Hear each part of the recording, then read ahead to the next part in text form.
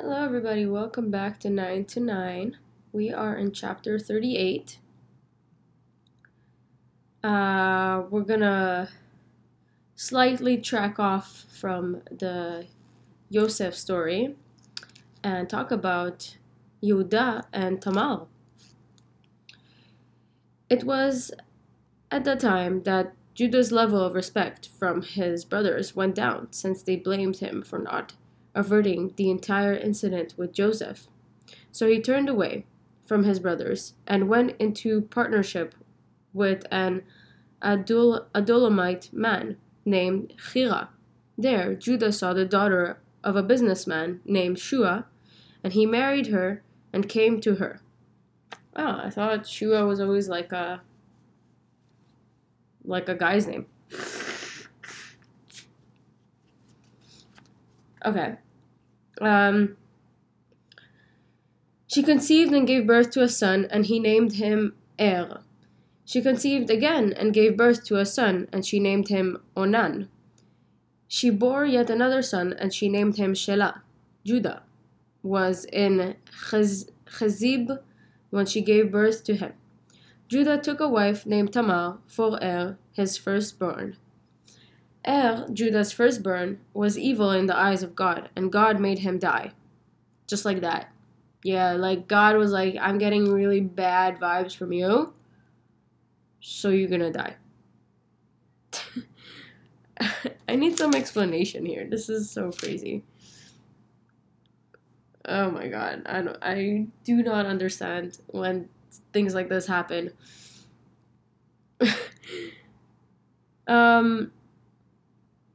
So Judah said to Onan, "Come to your brother's wife and enter into levirate marriage, yibum, with her, and raise up children in your brother's name."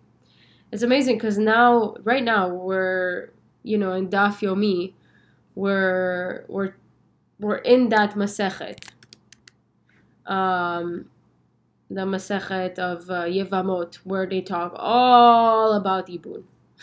Literally, it's a whole Masechet just about that. Not our favorite thing, but it is what it is. Where was I?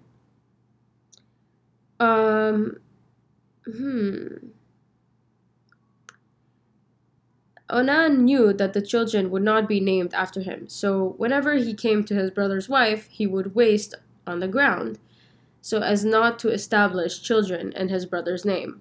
Ooh, we know that this is not okay. Does it say anything about that? No.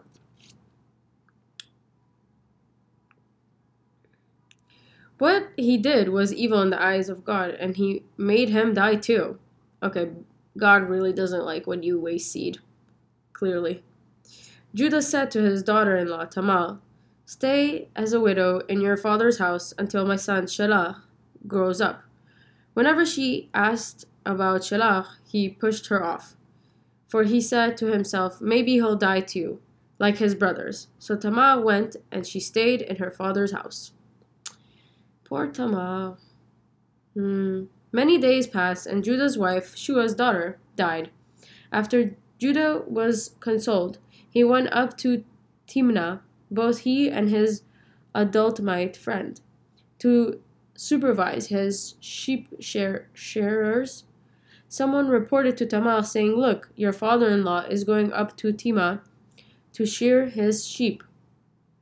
She took off her widow's clothes, covered her head with a scarf, and covered her face. She sat down at the crossroad, which is on the way to Timnah, in order to offer herself to Judah, for she saw that Shelah had grown up, and she had not been given to him as a wife, and she desired to have children from Yehuda. When Yehuda saw her, he thought she was a harlot, because she was sitting by the crossroad, and he did not recognize her. Because she had covered her face, he turned off the road on which he was traveling, to the road where she was. He said, "Get ready, please, let me come to you. For he did not know that she was his daughter-in-law. Wow. Get ready, please. That's the sign you should tell your spouse. She said, what will you give me if you come to me? He said, I will send a young goat from the herd. Only if you give me some collateral until you send it, she said. What collateral should I give you? He said. She said, your signet ring, your cloak, and your staff that's in your hand. She is a smart cookie. She is a smart cookie. She will use that against him. Okay. This is a really awesome move she did here. He gave them to her, and he came to her. She conceived from him men of similar might and righteousness as Judah. She got up and went off. She removed her scarf and put on her widow's clothing. Judah sent the young goat through his Adulamite friend to take the collateral from the woman's hand, but he did not find her. So he asked the people of her locality, saying, where is the harlot who was at the crossroad on the way? They said, there was no harlot here. He returned to Judah, and he said, wait, wasn't that Judah? Whoa, 1 second, 1 second. 1 second. Oh, okay.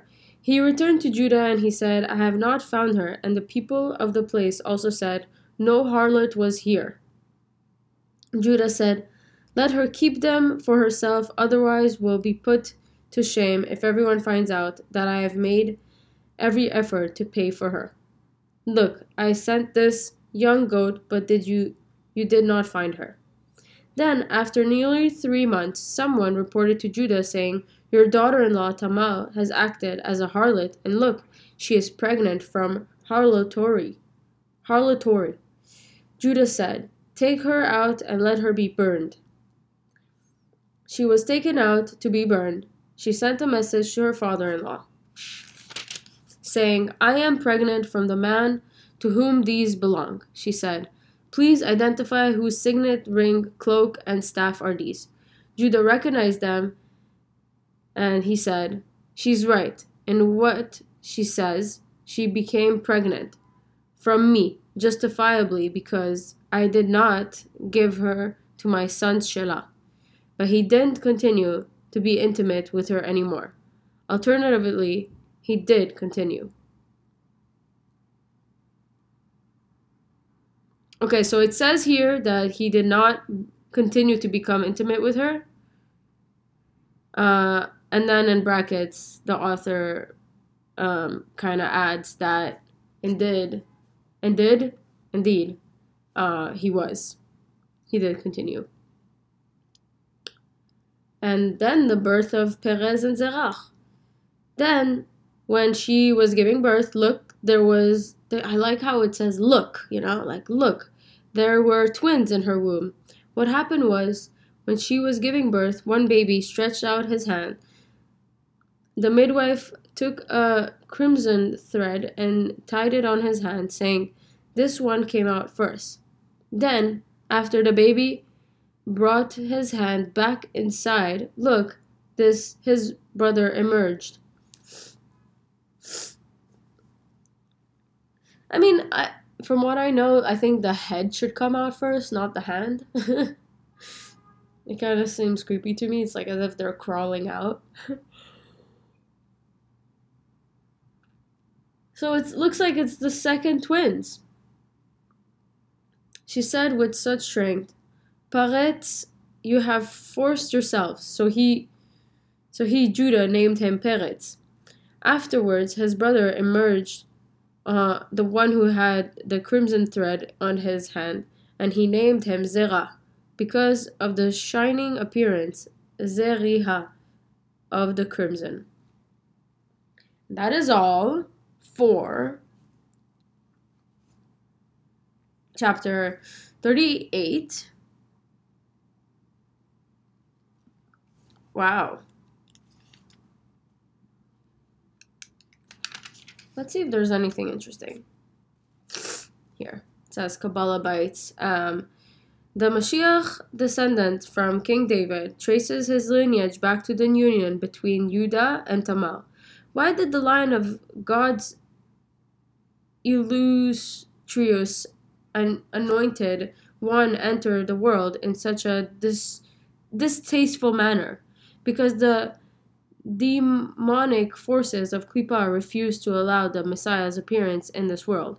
They only consented because his entry was enshrouded in Klippa.